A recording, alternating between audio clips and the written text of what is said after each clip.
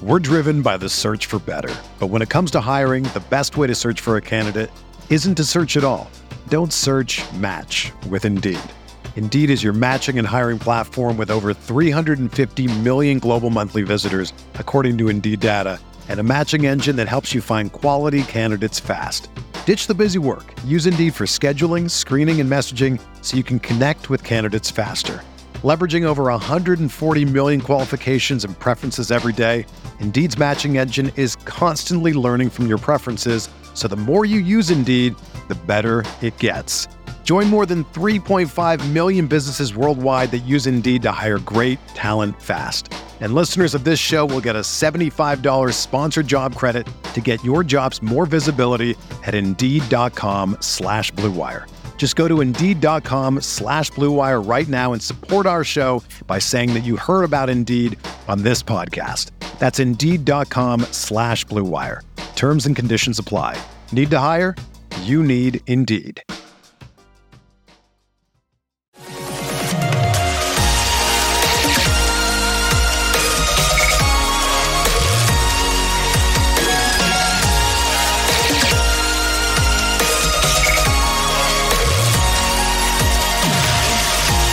Away we go, episode 731 of the Al Galdi podcast. It is Monday, January 1st, 2024. It is the start of a new month. It is the start of a new year. Happy New Year. Hope that you had a nice New Year's Eve. Perhaps you're just waking up. Perhaps you're just coming home. Perhaps you're just posting bail. Hey, no judgment. This podcast is a judgment-free zone. And this week is Dallas week. Commanders versus the Dallas Cowboys at FedEx Field this Sunday afternoon at 4:25 in what I am calling the biggest must-lose game in Washington history. Yes, biggest must-lose game in Washington history. The Commanders, of course, lost to the San Francisco 49ers at FedEx Field on Sunday afternoon. 27-10 was the final, as our team lost its seventh consecutive game, fell to 4-12 in this 2023 NFL regular season, but also on Sunday afternoon was a New Year's Eve shaka.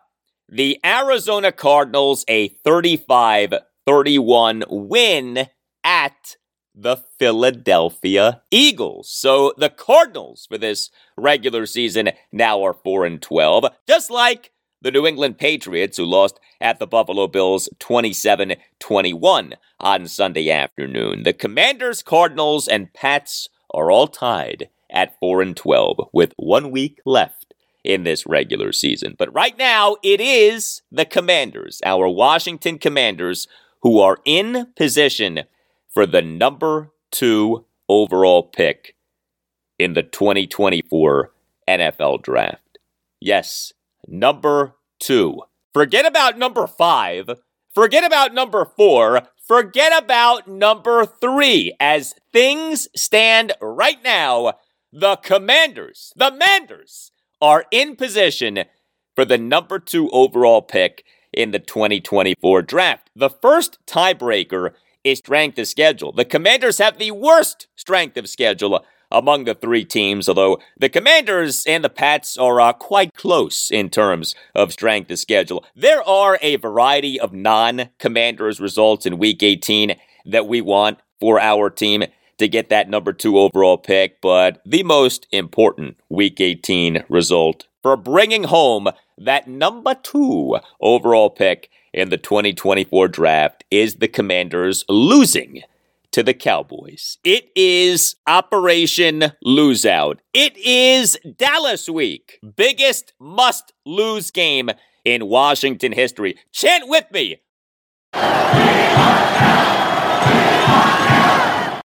We want Dallas. We want Dallas to win. We want Dallas. We want Dallas to win. Hello and welcome to this Monday, New Year's Day installment of the Al Galdi podcast. Did you know, by the way, that Sunday's date was 123-123? That was something. Did you realize that? 12-31-23. 123-123.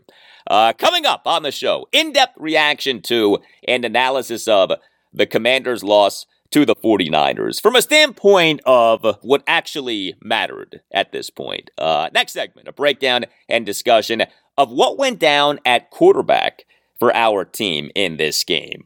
Sam Howell was not supposed to be the starting quarterback, and yet he ended up being the starting quarterback. He played well in the game, and then he was really bad in the game. What now? What happened with Jacoby Brissett? All of that and a lot more next segment. I'll then get into a variety of other items from the game, including a really nice return game for running back Brian Robinson Jr., yet another woeful game for what was a Commanders defense that was missing a whole lot of players, and our head coach for not much longer, Ron Rivera. I gotta at least mention his timeout management. Not that that really matters anymore, okay? But geez, that was something what our guy Ron did late in the first half. Also on the show, the rest of our Washington, D.C. area sports weekend. Remember, no podcast or show covers D.C. area sports like this podcast does. Never forget the mantra of this podcast. We follow Washington, D.C. area sports so that you don't have to. We do the work for you. I will talk Capitals, who all of a sudden have a season-worst 4-game losing streak, although 2 of the losses have been shootout losses. But Friday night, a 5-1 loss at the New York Islanders in a game at which goaltender Charlie Lindgren and defenseman Martin Fehervary suffered apparently significant upper body injuries. Saturday night, a 3-2 shootout loss to the Nashville Predators at Capital One Arena in a game at which top-line left wing Alex Ovechkin scored a goal in the second period, but then had a goal taken away with 59.5 seconds left in the third period. I will talk Wizards. They, over the weekend, actually won a game. Also did lose a game, but Friday night, a 110-104 win. Yes, a win for the Wizards over the Brooklyn Nets at Capital One Arena. Sunday afternoon, a 130-126 loss to the Atlanta Hawks at Capital One Arena in a game at which the Wizards set a new franchise record for 3-point attempts in a regular season game with 53.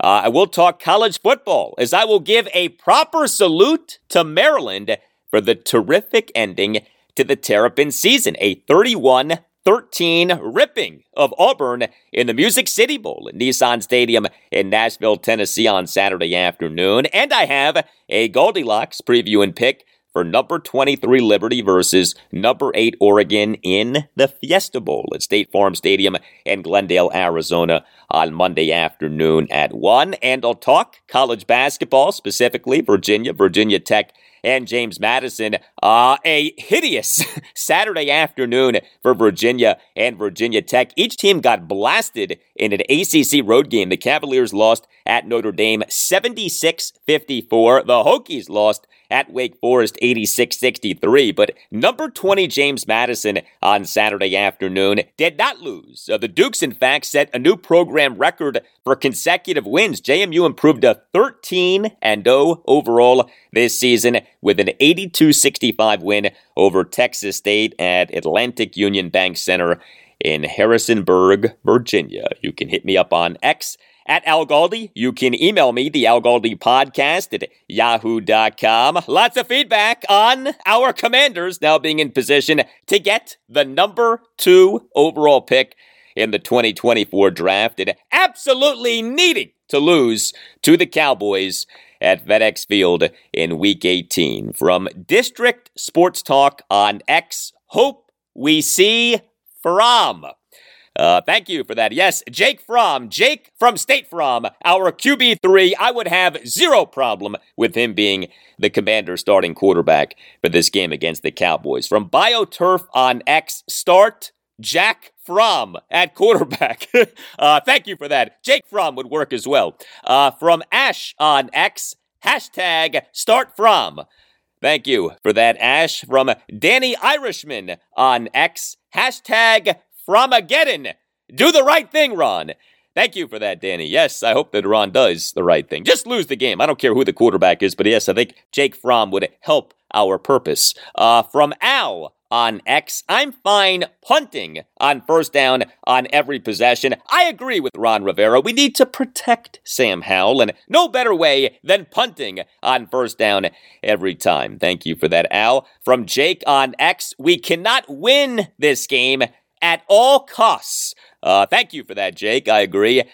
Email from a great sponsor of this podcast, Dr. George Verghese, who is a huge Commanders fan, writes the doctor. Sam Howell played well in the first half, but upon further review, if you took Sam and switched places with Brock Purdy, running zone blocking runs, motion, rollouts, play action, etc., I think that Kyle Shanahan would have similar results for his 49ers. The Shanahans build offenses around the players who the Shanahans have. Case in point, RG3 in 2012, brilliant. Eric Bieniemy tries to make Sam Howell into Patrick Mahomes, which Sam will never be. Let's hope that the next head coach and next offensive coordinator fit the system around the players, not the opposite philosophy. Second pick, go Cardinals. Thank you for that, doctor. Well, I tell you, I would love to see Sam Howell in an offense run by a true and proven, state-of-the-art offensive mind like Niners head coach and, of course, former Redskins offensive coordinator Kyle Shanahan. But I don't think that you could just put Sam on the Niners and he'd be doing what Brock Purdy is doing. Now, Sam would be better than he is right now, but I don't think that it's a given that he'd be as good as Brock Purdy. I mean, Brock Purdy for this season is a candidate for Associated Press NFL MVP. Now, he's almost certainly not going to win that award. Baltimore Ravens quarterback Lamar Jackson is steamrolling toward winning AP, NFL MVP. But I would not just assume that Sam would be doing what Brock is doing. Brock is really good. We saw that on Sunday afternoon. However, to Dr. Verghese's point, there's no question that the regression of Sam this season and the overall offensive results for the Commanders this season absolutely make you, as a Commanders fan, yearn for a high-level offensive mind who can fit his scheme to his personnel to where the personnel is maximized. We have not had that since Sean McVay's final two seasons as Skins offensive coordinator, 2015 and 2016. Well, Dr. George Verghese is, in many ways, the Kyle Shanahan or Sean McVay of dermatologists. Dr. Verghese is a board-certified dermatologist and Mohs surgeon. He is one of the nation's premier dermatologists. He is a big Commanders fan, and operating under his direction is the Mid-Atlantic Skin Surgery Institute of Maryland, which has locations in Waldorf, Maryland, Leonardtown, Maryland, and Lexington Park, Maryland. Whatever your dermatological needs may be, call 301-396-3401 and make sure that you mention that Al Galdi sent you.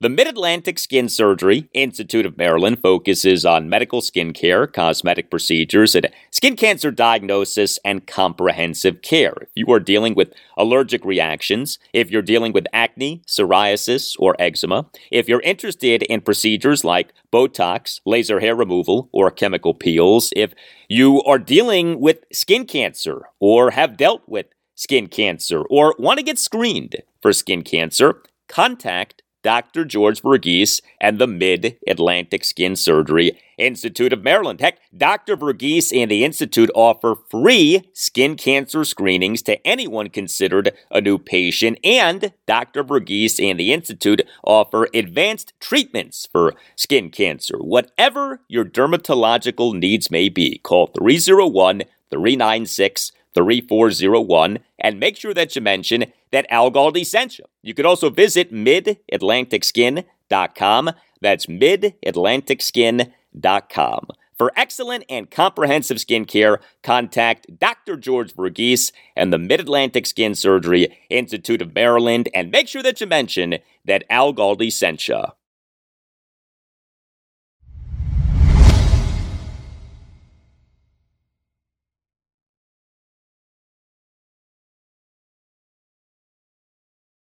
Hey, thank you to all of you who have given this podcast a 5-star rating and who have written nice reviews of the podcast. You on Apple Podcasts and on Spotify can rate the podcast. 5-star ratings are very much appreciated. And you on Apple Podcasts can write a review saying that you like the podcast. The review does not have to be long. It could be just a sentence or two, but the ratings and the reviews help us out a lot. So thank you very much for doing them. So how about the last 8 days for Commanders quarterback Sam Howell? He, for this 27-10 loss to the San Francisco 49ers at FedEx Field on Sunday afternoon, on New Year's Eve afternoon, was the Commanders' starting quarterback. But, of course, he was not supposed to be the Commanders' starting quarterback. This really was something. Commanders head coach Ron Rivera, of course, had benched Sam in each of the Commanders' previous 3 games, over which Sam had been awful. And then Ron, in a pre-practice press conference this past Wednesday morning, announced that Jacoby Brissett would be the team's starting quarterback for at least this game against the Niners. But then came the hamstring. Then came Hemmygate. Jacoby, for the Commanders' practice this past Friday, was listed as a limited participant due to a hamstring injury. This off not having been listed on the team's injury reports the previous 2 days. Jacoby was questionable for this game on Sunday afternoon. He tested the hamstring on Sunday morning, but he ended up being inactive for this game. You could always email me, the Al Galdi podcast at yahoo.com. I got this email from Devin Bradley. Writes Devin, do you think that Jacoby Brissett decided that it was smarter not to play, much like Taylor Heineke did last season in the last game against the Cowboys? Thank you for the email, Devin. Yes, the Jacoby Brissett conspiracy theory.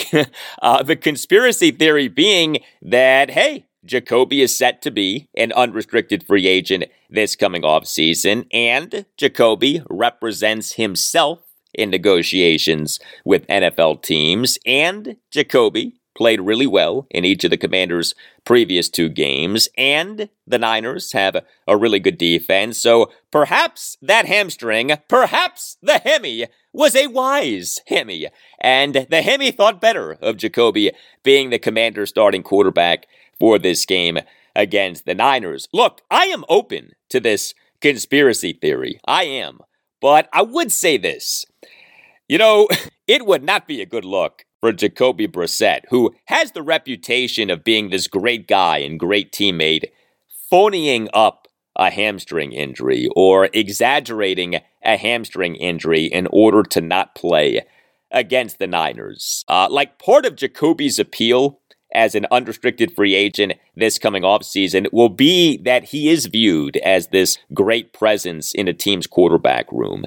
If teams have to start questioning Jacoby's character, his integrity, his desire to actually play, I mean, that does lessen his value. And by the way, him being brittle to where he suffered a hamstring injury in a late December practice, not exactly the most arduous practice that an NFL team will conduct. That also is not a good look. So, hey, I am open to the conspiracy theory, but there is, I think, quite a bit working against the theory being true. And so Sam Howell was the Commanders' starting quarterback for this game against the 49ers. He was the team starting quarterback off having just been demoted to QB2. The Commanders' QB2 for this game was Jake Fromm, who the team on Saturday afternoon announced as having signed from the practice squad to the active roster. But Sam Howell was the Commanders' starting quarterback for a game against a 49ers team with a ferocious defense, right? The Niners, for this regular season through Week 16, were number 4 in the NFL in total defense per DVOA. And Sam was the Commanders' starting quarterback with the Commanders missing 3 starting offensive linemen. Right tackle Andrew Wiley was inactive due to an elbow injury, and the Commanders on Saturday placed left tackle Charles Leno Jr. and center Tyler Larson on the reserve injured list. Leno due to a calf injury, Larson due to a knee injury. And so the Commanders' starting offensive line on Sunday afternoon was Cornelius Lucas at left tackle, Sadiq Charles at left guard, Nick Gates at center, Samuel Cosme at right guard, and Trent Scott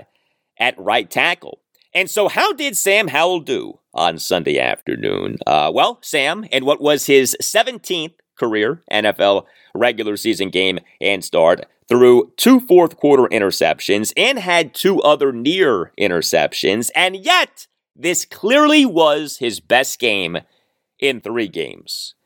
That right there says a lot.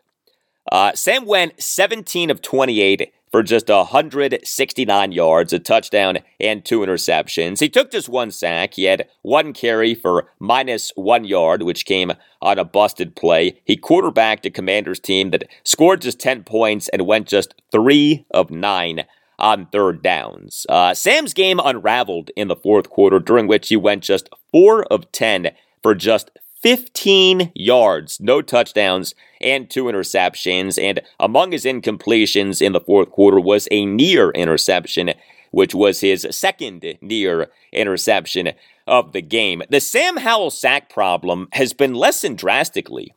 He now has been sacked just once in each of the Commanders' last 3 games, but the Sam Howell interception problem has become a major problem.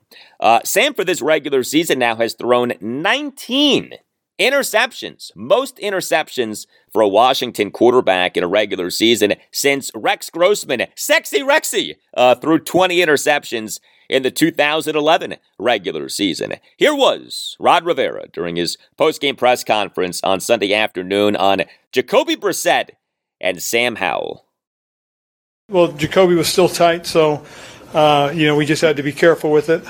And, that's why we went with Sam.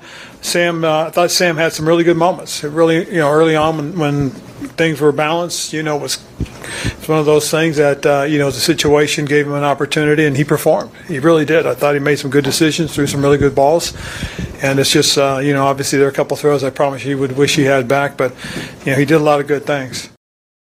Well, I'll get to the good things in a bit, but let's look at Sam Howell's interceptions and near interceptions on Sunday afternoon. The Commanders' 6th offensive drive resulted in a red zone interception by Sam. 13th snap of the drive, the 2nd snap of the fourth quarter. On a 3rd and 8 for the Commanders at the 49ers 11, Sam, while being hit by edge defender Nick Bosa on a shotgun pass attempt, got off a throw that was way off the target, receiver Terry McLaurin, and was intercepted by corner Charvarius Ward. Bosa on the play blew through right tackle Trent Scott, who had a rough game. Scott committed 3 penalties in this game. The Commanders' 7th offensive drive resulted in Sam's 2nd interception of the fourth quarter. The 2nd snap of the drive on a 2nd and 4 for the Commanders at their 31. Sam, in the midst of a shrinking pocket in which his helmet got hit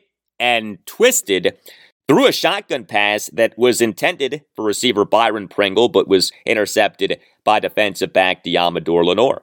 Sam, on the Commanders' 8th offensive drive, nearly threw an interception. The drive resulted in a fourth quarter 3-and-out, but the 3rd snap of the drive on a 3rd and 7 for the Commanders at their 5. Sam off scrambling in the end zone, and while taking a quarterback hit from Nick Bosa, who also got credited with a pass defense, was nearly picked off by Diamador Lenore near the left sideline on a shotgun incompletion. That was a really dangerous throw by Sam. And Sam, on the Commanders' 1st offensive drive, nearly threw an interception. The drive resulted in a first quarter 3-and-out. The 4th snap of the drive on a 3rd and 8 for the Commanders at their 27, Sam threw a shotgun pass that was nearly picked off by Diamador Lenore, as Sam, with a number of bodies around him, didn't seem to see that Lenore was closing in on the target of the pass, receiver Curtis Samuel. That did seem to be an instance in which Sam's lack of height did in fact work against him. Sam Howell, over his last 6 games, has thrown 10 interceptions. And I'm sure that many of you know this, but quarterbacks in today's NFL do not throw interceptions like quarterbacks did in the NFL of yesteryear. And so to have 10 interceptions for an entire regular season is something. To have 10 interceptions over a 6-game stretch really is something, and not a good something. Also, Sam, for this loss to the 49ers, had a yards per pass attempt that was very low once again, just 6.04. Sixth consecutive game in which Sam did not have a yards per pass attempt of at least 7. Understand that a yards per pass attempt of 7 really isn't that good, but Sam hasn't even had that in each of the Commanders' last 6 games. And while Sam on Sunday afternoon did take just 1 sack, I tell you, the sack did sure seem avoidable. Sam on the Commanders' 5th offensive drive took a sack. This was the opening drive of the second half. The drive resulted in a third quarter 3 and out. Third snap of the drive, 3rd and 1 for the Commanders at their 34. Sam took a sack by edge defender Clelin Ferrell for a 6-yard loss as Sam on a shotgun sprint out play ended up running out of bounds. You could have just thrown the ball away. Now, it is worth pointing out that Fox NFL analyst and former Redskins offensive lineman Mark Schlereth on the telecast of the game was critical of the design of this play. So Mark Schlereth put that sack more on the Commanders' assistant head coach / offensive coordinator Eric Bieniemy than Mark put the sack on Sam Howell. The shame of this game for Sam Howell is that he, over the first 3 quarters, played well. Like, the entire narrative of this game regarding Sam Howell changed with that 4th quarter, but Sam, over the first 3 quarters, went 13 of 18 for 154 yards, a touchdown, and no interceptions. Very good, especially considering the opposing defense and considering that the Commanders were without 3 starting offensive linemen. Sam, over the first 3 quarters, had a yards per pass attempt of 8.56. That's excellent. Sam, on the Commanders' 3rd offensive drive, went 5 of 6 for 64 yards and a touchdown. The drive happened in the 2nd quarter. The 5th snap of that drive, a 3rd and 2 for the Commanders at their 40. Sam had a 42-yard shotgun bomb to Terry McLaurin on a perfect pass by Sam, who hit Terry in stride. That was a beautiful connection. And the 10th snap of the drive, 3rd and goal at the 3. Sam, a 3-yard shotgun touchdown pass to Terry on a great back shoulder throw to the front left portion of the end zone. Sam, even on the Commanders' 6th offensive drive, which resulted in his interception to corner Charvarius Ward on the 2nd snap of the 4th quarter, had a big completion. The 5th snap of that drive, a 3rd quarter 2nd and 20 for the Commanders at their 26. Sam had a 25-yard shotgun play action completion to Curtis Samuel, who was wide open near the 50. And Sam made that completion despite taking a quarterback hit from 49ers edge defender and former Commanders edge defender Chase Young. This was Ron Rivera during his postgame press conference on Sunday afternoon on where Sam Howell is at now that he has played in and started 17 NFL regular season games. Early on, that just shows he's got the growth going forward. I believe he's a guy that can be very, very good in this league. It's still, there's some things he still has to grow on, obviously, and we can be better and help him as well.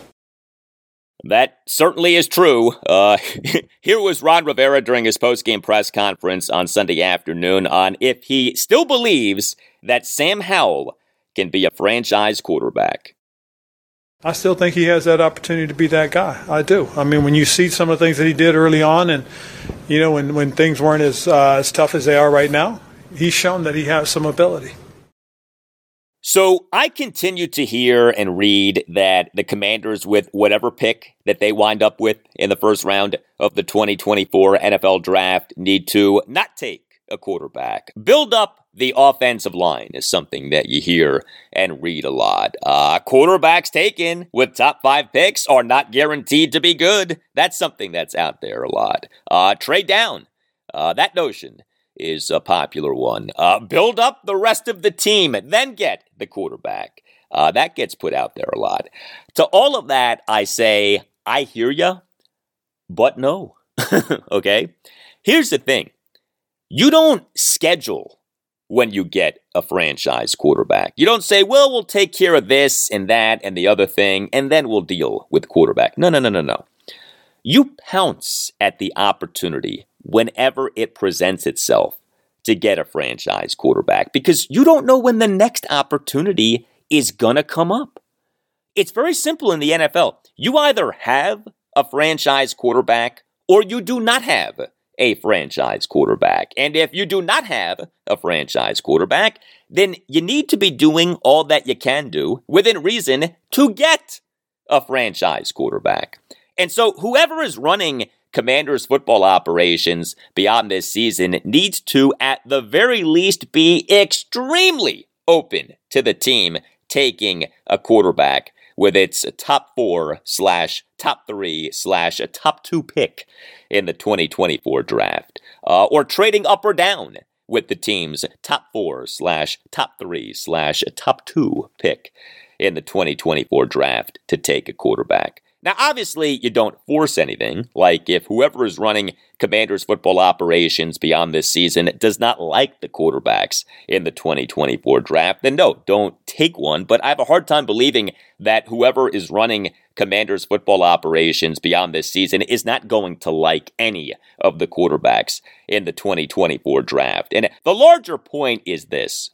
While there are plenty of admirable things about Sam Howell, and while his struggles this season certainly are not all on him, it would be lunacy for the Commanders to not at least be very open to taking a quarterback in the first round of the 2024 draft. Sam Howell this season has not earned some blind trust in him being the team's QB1 moving forward. He just hasn't. I want him back with the Commanders next season, but I do not want him back as the team's unquestioned QB1 moving forward. That would be ridiculous.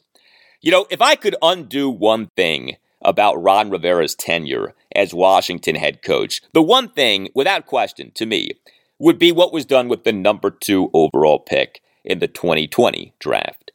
The Skins did not go quarterback when clearly, in hindsight, they should have gone quarterback. Well, the football operations regime for the team moving forward is going to have a top 4/top 3/top 2 pick in the 2024 draft. The team cannot make the same mistake that was made in the 2020 draft. This actually is going to be a chance, or at least could be a chance, for a do-over. Do it right this time. Well, always doing right for clients is the great law firm of Paulson and Nace. Paulson and Nace is a Washington, D.C.-based family law firm dedicated to promoting the rights of seriously injured persons and their families. In your and your family's greatest time of need, Paulson and Nace is there for you. Paulson and Nace handles medical malpractice, personal injury, birth injury, legal malpractice, and consumer protection cases, offering aggressive advocacy for victims in Washington, D.C. and West Virginia. You can call Paulson and Nace at 202-902-7611, and when you call, make sure that you tell Paulson and Nace that Al Galdi sent you. Paulson and Nace is widely respected throughout Washington, D.C. and West Virginia for the firm's accomplishments both in and out of courtrooms. In fact, Paulson and Nace was just named as part of U.S. News and World Report's Best Law Firms 2024 edition.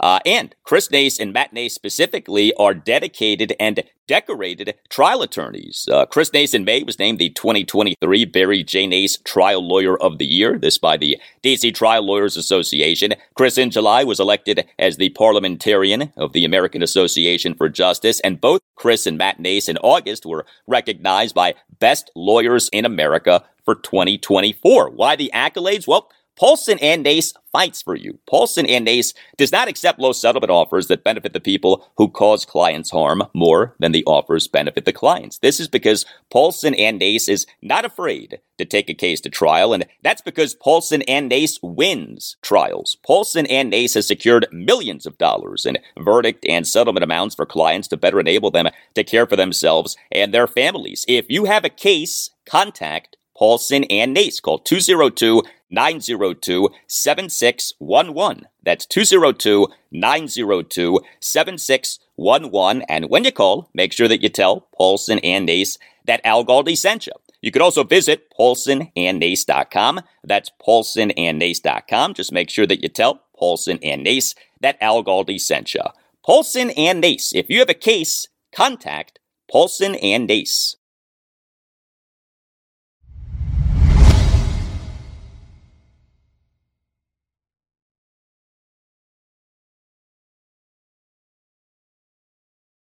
More now on the Commanders' 27-10 loss to the San Francisco 49ers at FedEx Field on Sunday afternoon. So the loss did clinch the Commanders finishing last in the NFC East this season. The Commanders for this regular season are 4-12. The New York Giants fell to 5-11 this regular season with a 26-25 home loss to the Los Angeles Rams on Sunday afternoon. But as you may know, the Commanders lost to the Giants twice this season. So the Giants have the tiebreaker on the Commanders for the NFC East standings. The first division tiebreaker is head-to-head. Ninth time over the last 16 seasons that Washington finishes last in the NFC East. I do want to give props to Commanders running back Brian Robinson Jr. He in the loss to the Niners was back. He returned from a 2-game absence caused by a hamstring injury that he suffered in the 45-15 loss to the Miami Dolphins at FedEx Field on December 3rd. But Robinson on Sunday afternoon was really good when used. He only had 13 touches, but the 13 touches were comprised of 9 carries for 44 yards and 4 receptions for 32 yards on 4 targets. Robinson was tremendous on the Commanders' second offensive drive, which resulted in kicker Joey Sly's second quarter 47-yard field goal to cut the Commanders' deficit to 10-3. Robinson on the drive had 3 carries for 18 yards and had a reception for 22 yards. The first snap of the drive, the third to last snap of the first quarter, 1st and 10 for the Commanders at their 25. Robinson on his first touch of the game had a 12-yard under center handoff run. And that, in so many ways, set the tone for the game that Robinson had. Second snap of the drive, the next to last snap of the first quarter on a 1st and 10 for the Commanders at their 37. Quarterback Sam Howell had a 22-yard under center play action completion to Robinson on a screen on which Robinson generated 27 yards after the catch. And Robinson on the Commanders' third offensive drive, which resulted in Sam Howell's second quarter, 3rd and goal, 3-yard shotgun touchdown pass to receiver Terry McLaurin, had 3 carries for 15 yards and had a 70-yard reception. We know that there are not many legitimate bright spots for the Commanders this season, but one of them most definitely is Brian Robinson. He has had a breakout season with what he has done as a pass catcher, and I certainly could see whoever is running Commanders football operations beyond this season having a running back mix for next season featuring Robinson, Chris Rodriguez Jr., and, say, a speedback who's taken on day 2 or day 3 of the 2024 NFL Draft. Running back Antonio Gibson is set to be an unrestricted free agent this coming offseason. Gibson, in this loss to the Niners, 4 carries for 19 yards and 2 receptions for 17 yards on 4 targets, although he also had a drop. Gibson on the Commanders' 6th offensive drive, which resulted in Sam Howell's interception to corner Charvarius Ward on the second snap of the 4th quarter, had a big reception, a big run, but also that drop. The 6th snap of the drive on a 3rd quarter 1st and 10 for the Commanders at the 49ers 49. Sam had a 15-yard shotgun completion to Gibson on a screen on which Gibson ran through an attempted tackle by defensive back Diamador Lenore and generating 22 yards after the catch. Terrific play by Antonio Gibson. The 7th snap of the drive on a third quarter 1st and 10 for the Commanders at the 49ers 34. Gibson had a 16-yard shotgun handoff run. But the 12th snap of the drive, what was the first snap of the fourth quarter, what was the play right before the interception on a 2nd and 8 for the Commanders at the 49ers 11, Gibson had a drop on a shotgun screen pass by Sam Howell. The Commanders' defense, so it for this game was depleted big time. Corner Kendall Fuller was inactive due to a knee injury. Corner Benjamin St-Juste was inactive due to a concussion that he suffered in the 30-28 loss at the New York Jets on Christmas Eve afternoon. Safety Percy Butler was on the reserve injured list on which he was placed this past Saturday due to a wrist injury, and still on the reserve injured list. It's easy to forget this, but linebacker Jamin Davis, safeties Derek Forrest and Jeremy Reeves, edge defender F.A. Obata. Additionally, corner Tariq Castro-Fields in the first half left the game due to a shoulder injury, and corner Christian Holmes, in a frightening scene in the fourth quarter, collapsed in the Commanders' end zone after a play, after an exchange with 49ers left tackle and former Redskins left tackle Trent Williams, in fact. It was later announced that Holmes had been ruled out for the game due to a concussion. So the Commanders' defense was missing a lot of players. We should acknowledge that. But, of course, these players have all been part of a defense that has been wretched this season.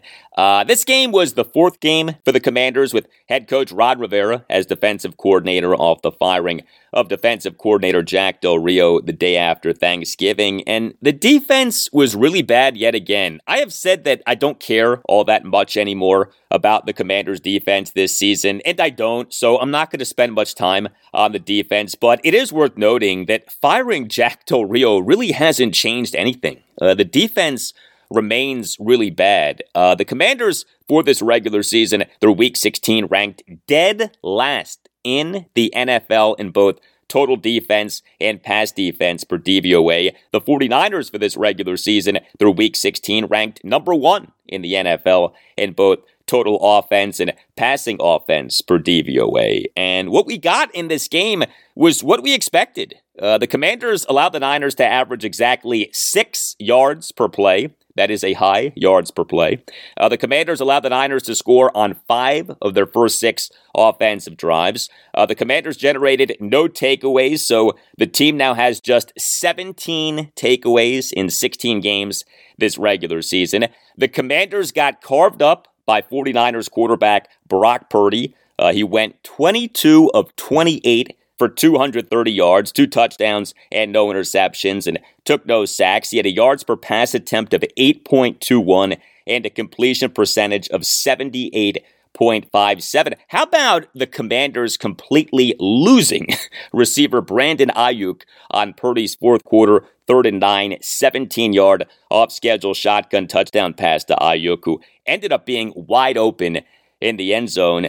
And the Commanders were terrible against the run. They allowed 49ers running backs Christian McCaffrey and Elijah Mitchell and Niners receiver Deebo Samuel to combine for 34 carries for 179 yards and a touchdown. That works out to a yards per carry of 5.26. And McCaffrey in this game dealt with a calf injury. So the Commanders defense caught a break in McCaffrey dealing with injury and yet still got run on big time.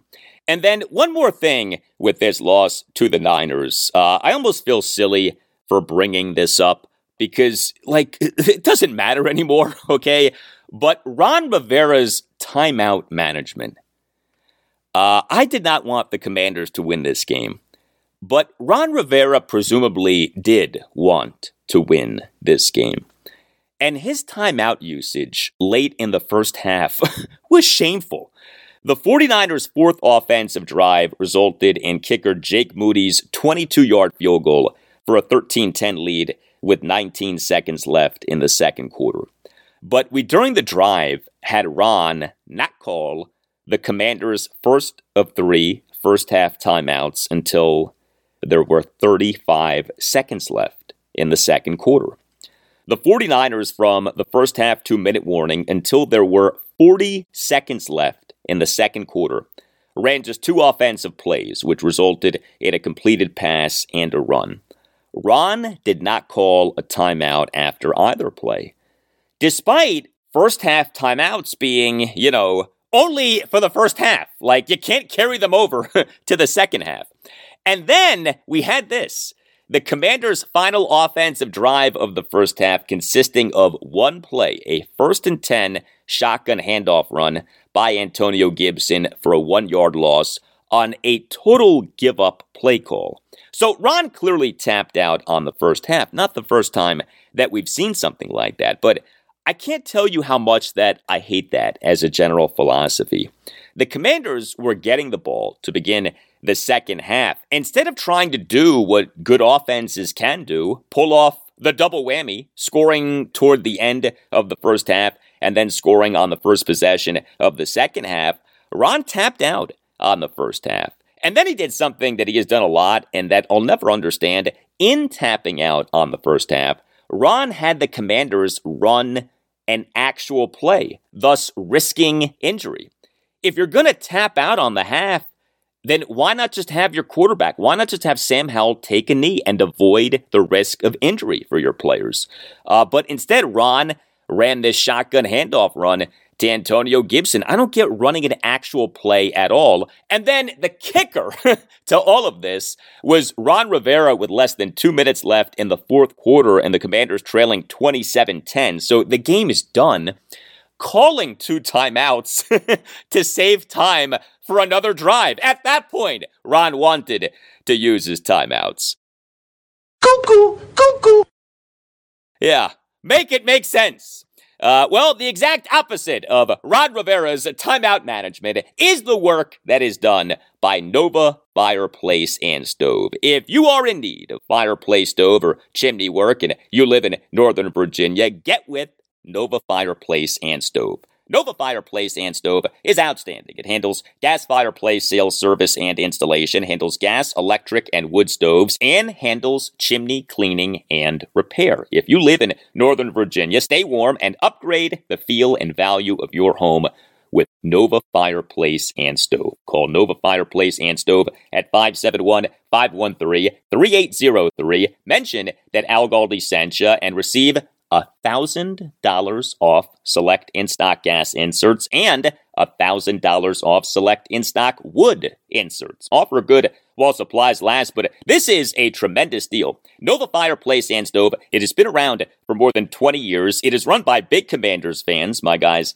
Daniel and Stuart, and it has outstanding professionals. Whatever the work that you need done requires, Nova Fireplace and Stove has master gas fitter, master electrician, Class A contractor, licensed chimney inspector, and because of this, Nova Fireplace and Stove can complete your project without the need for any subcontractors, and Nova Fireplace and Stove can pull all of the necessary county permits for the work that is being done. Additionally, Nova Fireplace and Stove can perform fireplace and chimney safety inspections. See for yourself the work that Nova Fireplace and Stove can do. It is a showroom in Woodbridge, Virginia, and has a terrific website, NovaFireplaceandStove.com, and take advantage of this great deal for listeners of the Al Galdi podcast. Call Nova Fireplace and Stove at 571-513-3803. Mention that Al Galdi sent you and receive $1,000 off select in-stock gas inserts and $1,000 off select in-stock wood inserts. Join the Nova Fireplace and Stove family and experience the fireplace service and care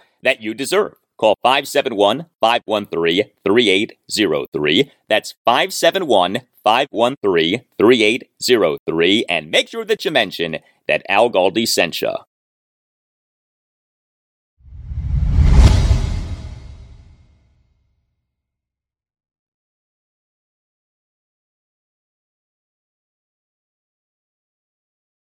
Well, the Capitals now have lost 4 consecutive games. This is the Caps' longest losing streak of this NHL regular season, although 2 of the losses have been shootout losses. But Friday night, a 5-1 loss at the New York Islanders, this off a 5-1 loss at the New York Rangers this past Wednesday night, and then Saturday night, a 3-2 shootout loss to the Nashville Predators at Capital One Arena as the Caps fell to 17-11-6 in this NHL regular season. And we, in this game, had controversy, and the controversy involved the Great Eight.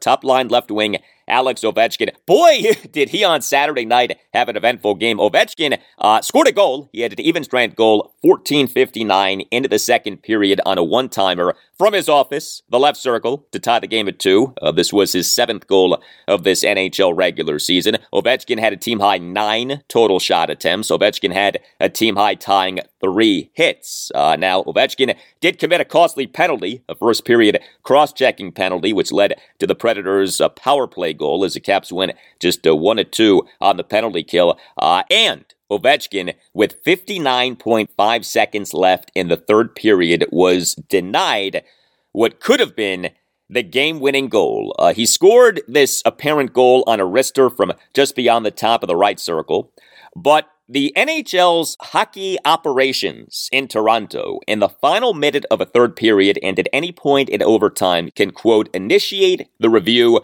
of any scenario that would otherwise be subject to a coach's challenge, end quote.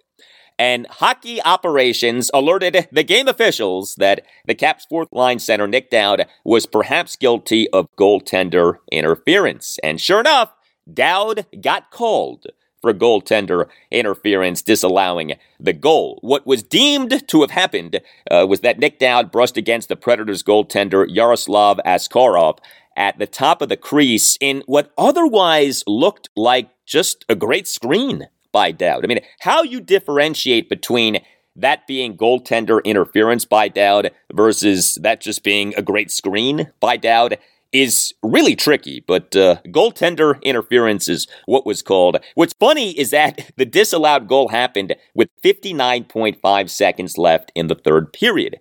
Had the goal been scored a mere second sooner, hockey operations would not have been able to assert its authority in this situation. The decision would have fallen on the Predators' head coach, Andrew Brunette, and who knows if he would have challenged the goal. This was Caps head coach Spencer Carberry during his post-game press conference on Saturday night on the disallowed goal, and then you'll hear a follow-up exchange with Caps insider Mike Vogel of WashingtonCaps.com. Would have liked that to have counted.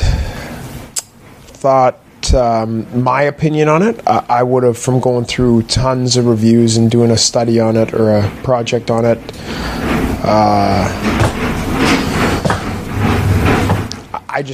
my personal take is there's not enough there to overturn, especially to overturn, because that's where it, if it's ruling, that's where it gets tricky, is when it's called a goal on the ice. It needs to be very, very evident to overturn. That's the way that it's been described to us from the league. And so in that situation, given that, is there enough there? It's tight. So I would have, for me, that goal should stand, but that's the situation room.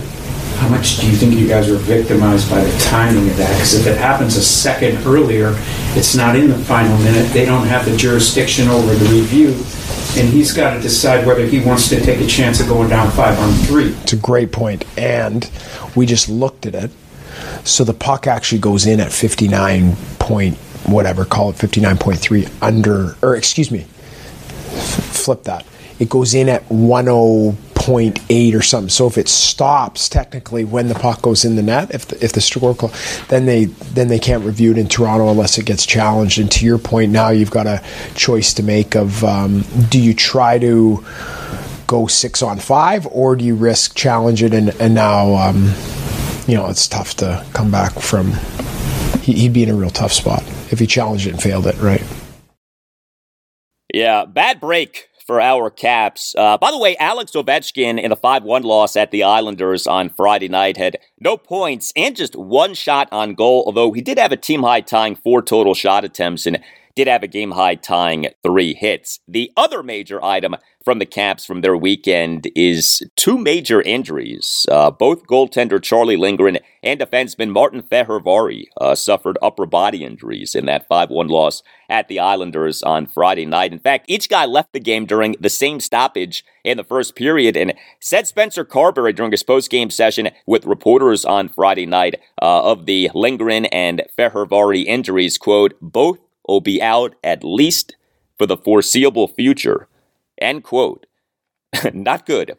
Lindgren on Friday night was the Caps starting goaltender for the 11th time in 20 games since Darcy Kemper returned from injury. Lindgren stopped all 3 of the shots on goal that he faced, but then left the game in the first period due to the upper body injury. Kemper came into the game and once again was not good. He stopped just 24 of the 29 shots on goal that he faced, and it's not like he got bombarded with a bunch of power play goals. The Caps in this game went 3 of 3 on the penalty kill. All 5 of the goals that Kemper allowed were even strength goals. The Caps on Saturday afternoon recalled goaltender Hunter Shepard from their AHL affiliate, the Hershey Bears. He was the Caps starting goaltender for the 3-2 shootout loss to the Predators on Saturday night. And Shepard was great. He stopped 34 of the 36 shots on goal that he faced, including all 25 of the shots on goal that he faced over the second and third periods and overtime. Shepard, per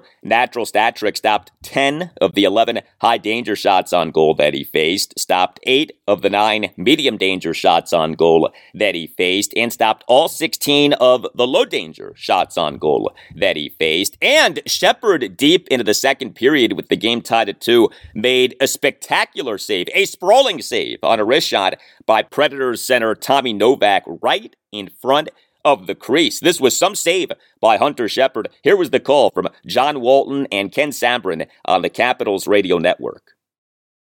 Here comes Forsberg on a cross, and oh, what a glove save by Shepard! Robbing on the backside on a feed that Forsberg sent across, and somehow the glove came up enough to be able to get the save made. My goodness! Wow. What a play on Tommy Novak! He'd gone to the right post, falling forward, and Shepard able to make the save of the night for sure right there. Yeah, what a save right there by Hunter Shepard. You know, if Charlie Lindgren is going to be out for a while, you have to wonder if we're going to get the near even split between Hunter Shepard and Darcy Kemper that we were getting between Lindgren and Kemper. I mean, Kemper just cannot be trusted right now. He's not playing well. Also, Spencer Carberry in the 3-2 shootout loss to the Predators on Saturday night, very interestingly, had Evgeny Kuznetsov as the Caps' top-line right wing. Carberry had Kuzi as a winger, not as a center. I mean, Evgeny Kuznetsov has been a center, right? Has been a center on some line for the Caps. Not necessarily the top line, but on some line for the Caps. Well, no.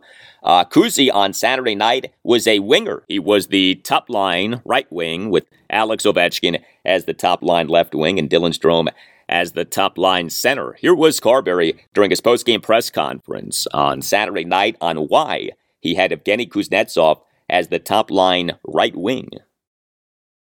Yeah, just trying to find something offensively 5-on-5 for O, Strome, him. So getting him with some better players, or I shouldn't say better players, but more offensive-minded players, and seeing if it worked. Do I think it worked tonight? Did I think that line was great? I thought they were okay. They ended a lot of shifts in the defensive zone. Is it ideal? Will he stay there? Probably not.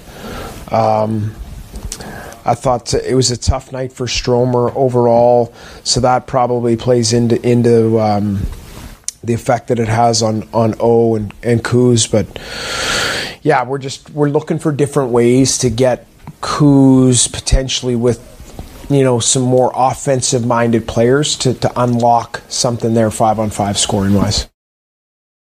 All right, 3 other observations from the Caps weekend. The corresponding roster move to the Caps recalling Hunter Shepard from Hershey on Saturday afternoon was them loaning winger Ivan Miroshnichenko, who the Caps took with the number 20 overall pick in the 2022 NHL draft to Hershey. So Miroshnichenko's initial regular season stint at the NHL level did not go so well. Also, bad weekend for the Caps power play. They, over the 2 games, went a combined 0-5 on the power play. And the Caps do have a new defenseman They on Thursday afternoon announced the signing of unrestricted free agent Ethan Bear to a 2-year, $4.125 million contract. Bear is coming off a shoulder injury that he suffered while playing for Canada in the International Ice Hockey Federation World Championship this past May.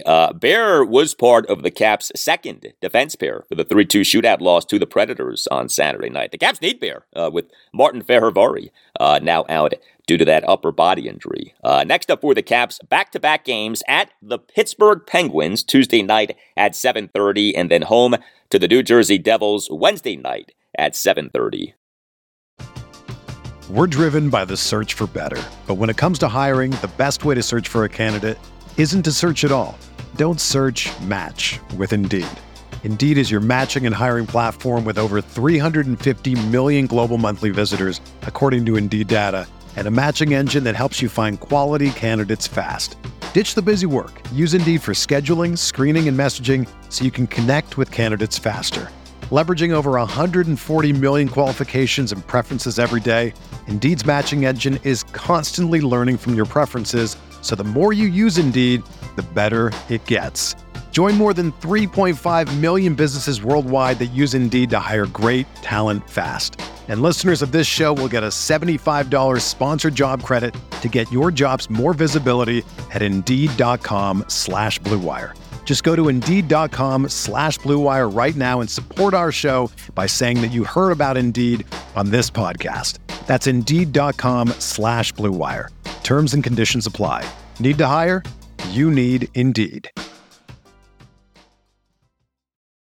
It's only a kick, a jump, a block. It's only a serve. It's only a tackle, a run. It's only for the fans. After all, it's only pressure. You got this. Adidas.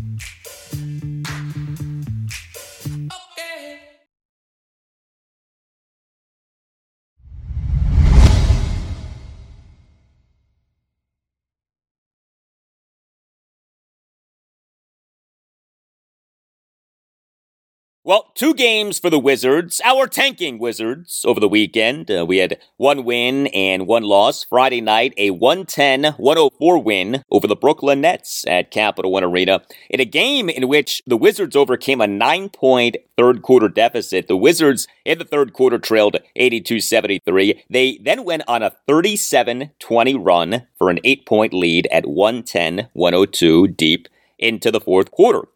Then Sunday afternoon, a 130-126 loss to the Atlanta Hawks at Capital One Arena in a game in which we had history. The Wizards set a new franchise record for three-point attempts in a regular season game with 53. Now, the Wizards went just 17 of 53 on threes. The Hawks went 12 of 32 on threes. Also, the Wizards in this game blew a 13-point first quarter lead. They trailed for the entire second half, but did cut a 15-point fourth quarter deficit to 3 in the final minute of the fourth quarter. The Wizards actually ended the game on a 21-10 run. So the Wizards in this NBA regular season now are 6-26.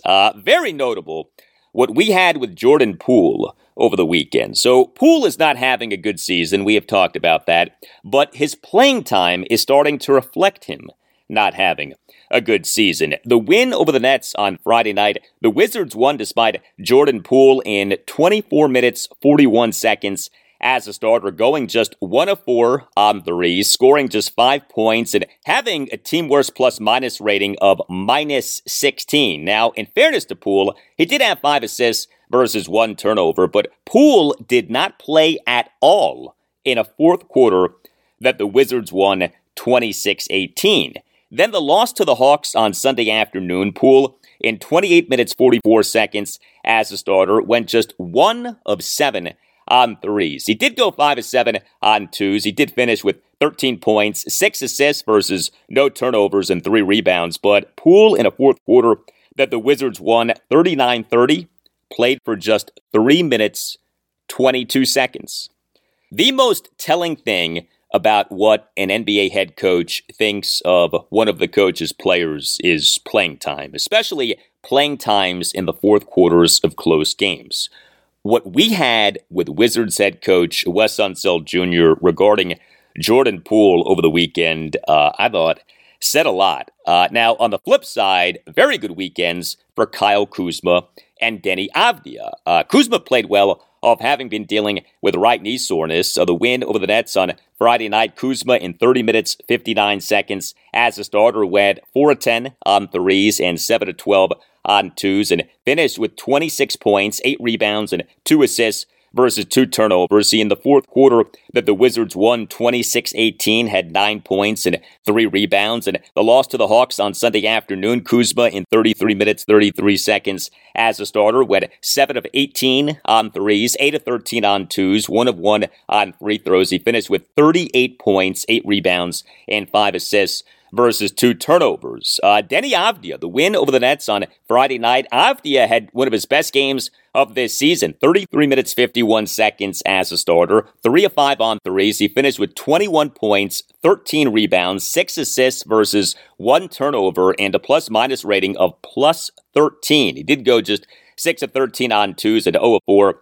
on free throws. But Avdia in the loss to the Hawks on Sunday afternoon, 31 minutes, 12 seconds as a starter, 2 of 6 on threes, 3 of 3 on twos, 5 of 8 on free throws. He finished with 17 points, 12 rebounds, 2 assists versus 3 turnovers, and a team best plus-minus rating of plus 14. The Wizards took Denny Avdia with the number 9 overall pick in the 2020 NBA draft. The guys who the Wizards got by the first rounds of the 2021 and 2023 NBA drafts did well in that win over the Nets on Friday night as well. Corey Kispert, who the Wizards took with the number 15 overall pick in the 2021 NBA draft, he on Friday night in just 17 minutes, 1 second off the bench scored 15 points, had a plus-minus rating of plus 15. He went 3 of 7 on threes and 3 of 3 on twos. And Bilal Coulibaly, who the Wizards got via trade on 2023 NBA draft night. So he on Friday night did not have great stats for the game, but he was entrusted by Wes Unseld Jr. to guard arguably the Nets' best player, Mikal Bridges, for a good chunk of the second half. Bridges, for the game, went 2 of 6 on threes and 4 of 8 on twos, scored 19 points. He certainly was not shut down, but just the fact that Wes had the confidence in Coulibaly, a rookie in his age 19 season, to guard Bridges was very telling and very encouraging. Corey Kispert and Bilal Coulibaly were part of a very good game for the Wizards bench on Friday night. Mike Muscala, yeah, him. He on Friday night was quite good. 31 minutes, 9 seconds as a reserve, 3 of 7 on threes, 1 of 2 on twos. Muscala finished with 11 points, 3 assists versus no turnovers, 3 rebounds, 2 blocks, and a game best plus-minus rating of plus 21. And going back to that concept of playing time, Muscala on Friday night played for the entirety of that fourth quarter that the Wizards won 26-18. Mike Muscala, the Wizards got him this past June in the 3-team trade with the Boston Celtics and Memphis Grizzlies, in which the Wizards dealt Kristaps Porzingis to the Celtics. 2 problems for the Wizards in their games over the weekend were lack of free throw attempts and lack of offensive rebounds. The win over the Nets on Friday night, the Wizards won despite having just 7 free throw attempts to the Nets 27, and the Wizards went just 3 of 7 on their free throws, although the Nets went just 17 of 27 on their free throws. Also, the Wizards won despite having just 8 offensive rebounds to the Nets 18, and thus just 4 second chance points to the Nets 26. And then the loss to the Hawks on Sunday afternoon, the Wizards had just 21 free throw attempts to the Hawks 37, although the Wizards went 17 of 21 on their free throws. The Hawks went just 24 of 37 on their free throws. And also the Wizards got out-rebounded big time by the Hawks, 58-42. The Wizards had just 6 offensive rebounds to the Hawks 12, and thus just 7 second chance points to the Hawks 20. The Hawks have one of the best rebounders in the NBA, 6'10", Hawks center Clint Capella. He on Sunday afternoon, 32 minutes, 53 seconds as a starter, 17 rebounds, including 7 offensive boards. Also 6'8", Jalen Johnson, he in 36 minutes, 36 seconds as a starter, had 13 rebounds. The Hawks are a very good rebounding team. The Wizards are a very bad rebounding team, in part due to lack of size. And while the Wizards' defense in the win over the Nets on Friday night was good, the Wizards in this loss to the Hawks on Sunday afternoon got ripped by 3 Hawk starters in particular. Trae Young, DeJounte Murray, and Jalen Johnson. They combined for 96 of the Hawks' 130 points and went a combined 9 of 18 on threes. Trae Young, one of the best point guards in the NBA. He on Sunday afternoon, 39 minutes, 46 seconds as a starter, 4 of 8 on threes, 7 of 11 on twos, 14 of 19 on free throws. You talk about getting to the line. He finished with 40 points, 13 assists, versus 5 turnovers, 3 steals, and 3 rebounds. No Danilo Gallinari for the Wizards over the weekend. He did not play in both games due to lower back spasms. Next up for the Wizards at the Cleveland Cavaliers, Wednesday night at 7.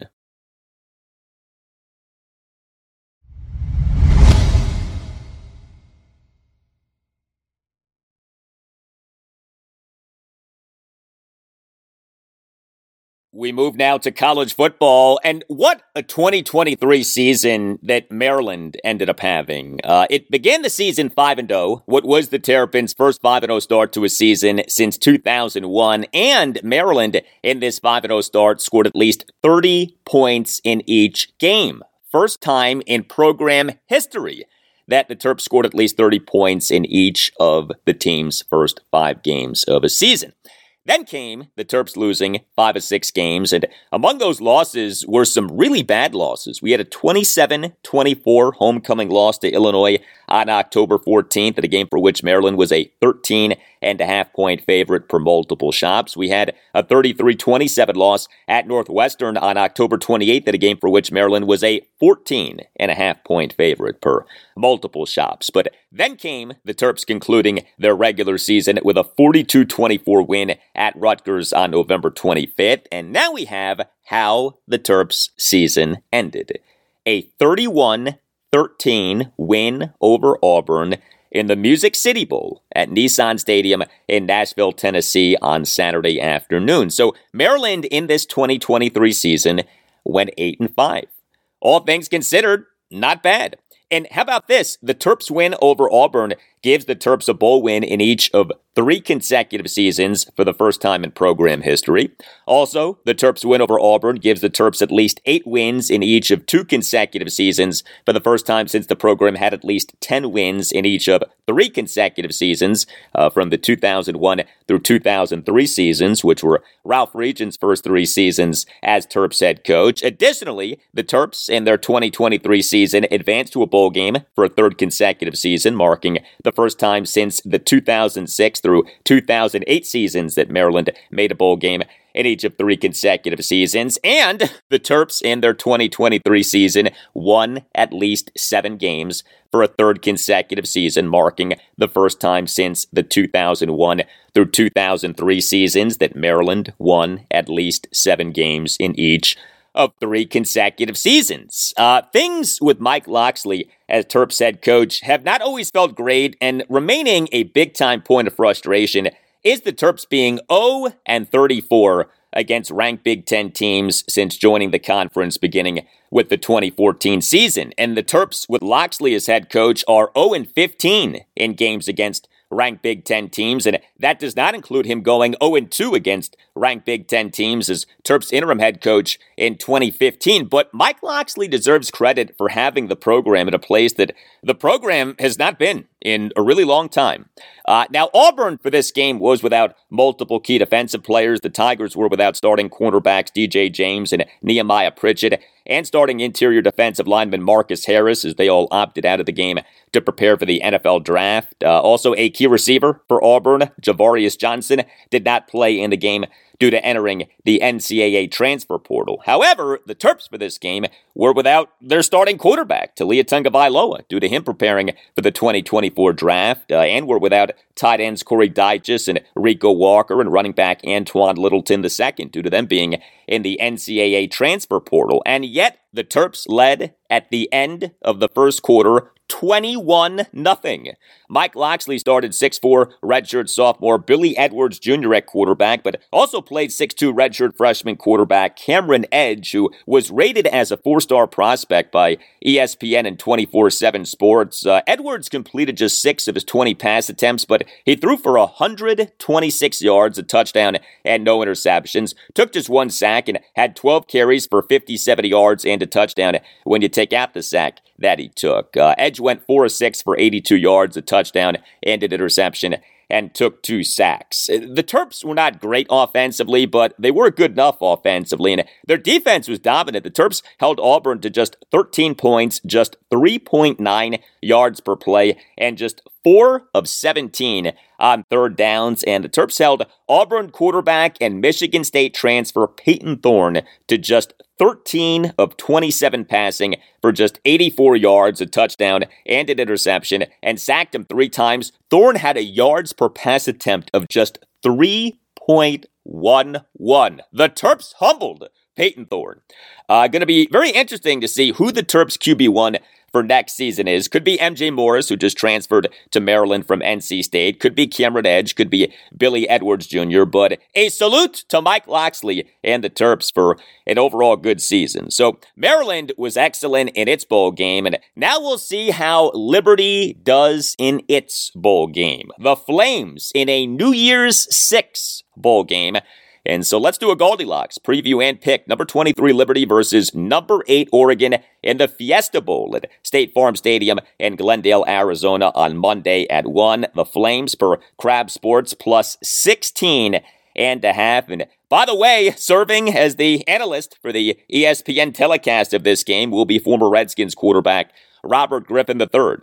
Liberty for this season is 13-0 overall, including 8-0 in Conference USA. The Flames won the Conference USA championship game, a 49-35 win over New Mexico State at Williams Stadium in Lynchburg, Virginia on December 1st. Liberty's head coach is Jamie Chadwell. The Oregon Ducks for this season are 11-2 overall, including 8-1 in the Pac-12. Their head coach is Dan Lanning. Now, the 2 teams for this game actually are fairly intact. Not a ton of guys from either team not playing in the game due to entering the 2024 NFL Draft or entering the NCAA transfer portal. Liberty has lost a key defensive back in Preston Hodge. He entered the portal and transferred to Colorado. But Oregon has lost 2 key corners. Kyrie Jackson has opted out of the game to prepare for the 2024 draft, and Triquez Bridges entered the portal and transferred to Florida. So what already figured to be a high-scoring game now projects to be even more high-scoring. I mean, this game features 2 of the top 6 quarterbacks in the FBS in ESPN's total QBR for this season. Liberty's Caden Salter for this season is number 6 among all qualified quarterbacks in the FBS in total QBR at 85.8, and Oregon's Bo Nix is number 2 at 90.8. QBR is on a scale of 0 to 100. Now, Liberty's defense is not great to begin with. The concern if you're a Flames fan is, can they stop Oregon? But, 16.5 is a big number, especially for a high-octane offense like that of Liberty.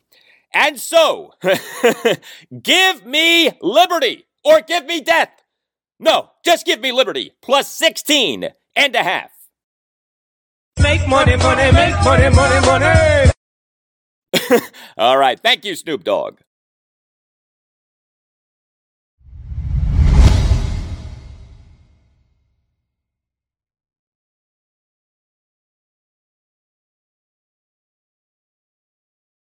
And let's talk some college basketball before we call it a show. A brutal Saturday afternoon for Virginia and Virginia Tech as each team got blown out in an ACC road game. Virginia for this season fell to 10-3 overall and 1-1 in the ACC with a 76-54 loss at Notre Dame on Saturday afternoon. A very disturbing loss for the Cavaliers. They never held a lead in the game. They, with less than 2 minutes left in the second half, trailed by 28 points at 76-48. And understand, this was against a Notre Dame team that came into the game just 5-7 on the season. This is not some great Notre Dame team against which the Cavs got shredded. The Cavs shooting was horrendous. They went just 2 of 11 on threes, just 19 of 44 on twos, and just 10 of 18 on free throws. A rough game for the Cavs' best player, 6'3" Reese Beekman. He in 33 minutes, 35 seconds as a starter went 0 of 4 on threes, just 5 of 11 on twos, and just 5 of 8 on free throws. He committed 5 turnovers. He had a plus-minus rating of minus 20. Beekman finished with 15 points, 4 assists, and 3 rebounds. But what stuck out maybe as much as anything was how bad the Wahoo's defense in the first half was. The Hoos, who of course are known for their defense, got torn apart in the first half. The Hoos in the first half that they lost 41-24, allowed Notre Dame to go 7 of 10 on threes and 9 of 13 on twos. Here was Hoos head coach Tony Bennett during his post-game press conference on Saturday afternoon on his team's defense. Our ball pressure wasn't great, our ability to keep the ball in front, just a lot of breakdowns. And Notre Dame did a good job, obviously hit some tough shots, shot it well. But they had us in rotations, and we just had a hard time, ball screen defense. You can point at everything, but, to stay connected to a team that gets hot at home, you have to at least make them earn. And, okay, a few of them they did, but then all of a sudden when there are those disconnections or the breakdowns that allow to an easy layup or a forgetful play or a gamble, and the game gets separated, we don't have enough offensive firepower to just say, all right, we can kind of exchange possessions and we'll get it going and score in a flurry. And I thought we got pretty good looks early, and it does put pressure on your defense when you're missing either some clean looks or bunnies, and then you got to get stops. But that's just the way it is. Whether you like it or not, you're going to have to be harder to score against than we are, or this will continually happen to us. Yes, it will. UVA this season has had some nice wins, but UVA this season already has had 3 losses, each by at least 22 points. A 65-41 loss to Wisconsin in Fort Myers, Florida on November 20th in the 2023 Fort Myers tip-off. UVA was number 24 in the Associated Press Top 25 poll at the time. A 77-54 loss at then number 23 Memphis on December 19th. UVA was number 22 in the AP Top 25 poll at the time. And now this 76-54 loss at Notre Dame on Saturday afternoon. Next up for Virginia, home to Louisville, Wednesday night at 7. Meantime, Virginia Tech, it for this season fell to 9-4 overall and 1-1 in the ACC with an 86-63 loss at Wake Forest on Saturday afternoon. The Hokies, like Virginia, in its loss at Notre Dame, never held a lead in this loss at Wake Forest. The 3 big problems for Tech in this game were Tech's shooting in the first half, offensive rebounding, and turnovers. So the Hokies in the first half that they lost 44-24, went 0 of 5 on threes, and just 9 of 19 on twos. And Tech for the game had just 4 offensive rebounds to Wake Forest 11, and get this, 0 second chance points to Wake's 18. Big problem.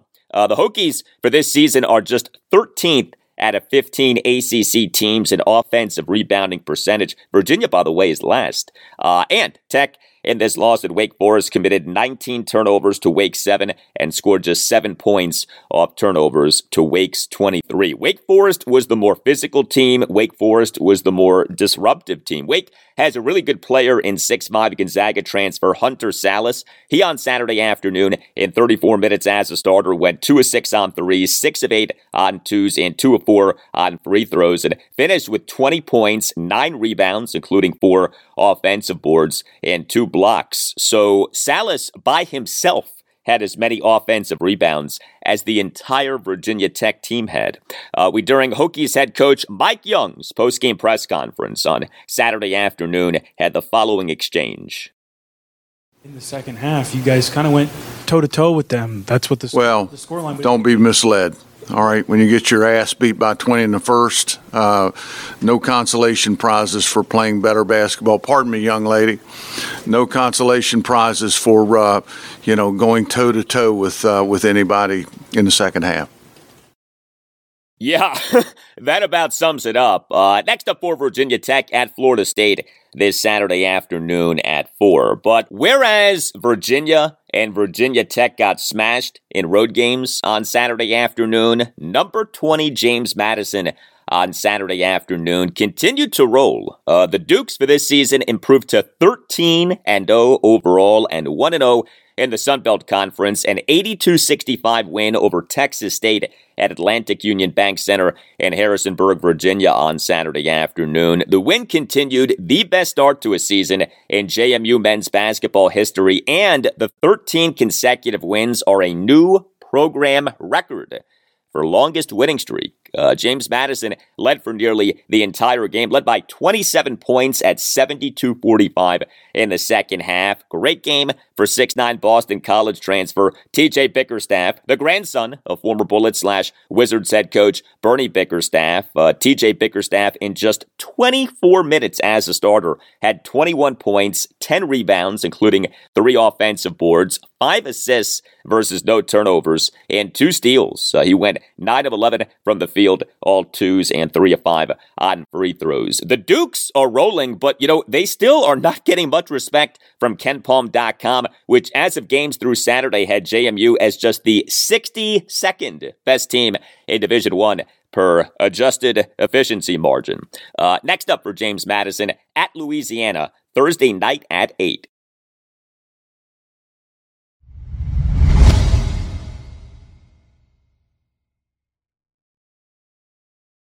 And that will do it for you and me for now. Keep the feedback coming. You can hit me up on X at Al Galdi. You can email me, the Al Galdi podcast at yahoo.com. No show for Tuesday, but there will be a show for Wednesday, what will be episode 732, and it will have plenty for you on the Commanders, of them in this 2023 NFL regular season, falling to 4-12 with the 27-10 loss to the San Francisco 49ers at FedEx Field on Sunday afternoon. The Commanders, our team, on the doorstep of the number 2 overall pick in the 2024 NFL Draft. Also on Wednesday's show, we'll talk Capitals, Maryland basketball, Georgetown basketball, and Liberty football. The Caps are at the Pittsburgh Penguins Tuesday night at 7:30. The Terrapins are home to number 1 Purdue Tuesday night at 7. The Hoyas are home to number 22 Creighton Tuesday night at 7. And we on New Year's Day have Liberty's bowl game, number 23 Liberty versus number 8 Oregon in the Fiesta Bowl at State Farm Stadium in Glendale, Arizona on Monday, New Year's Day at 1 p.m. Happy New Year, and I'll talk to you on Wednesday.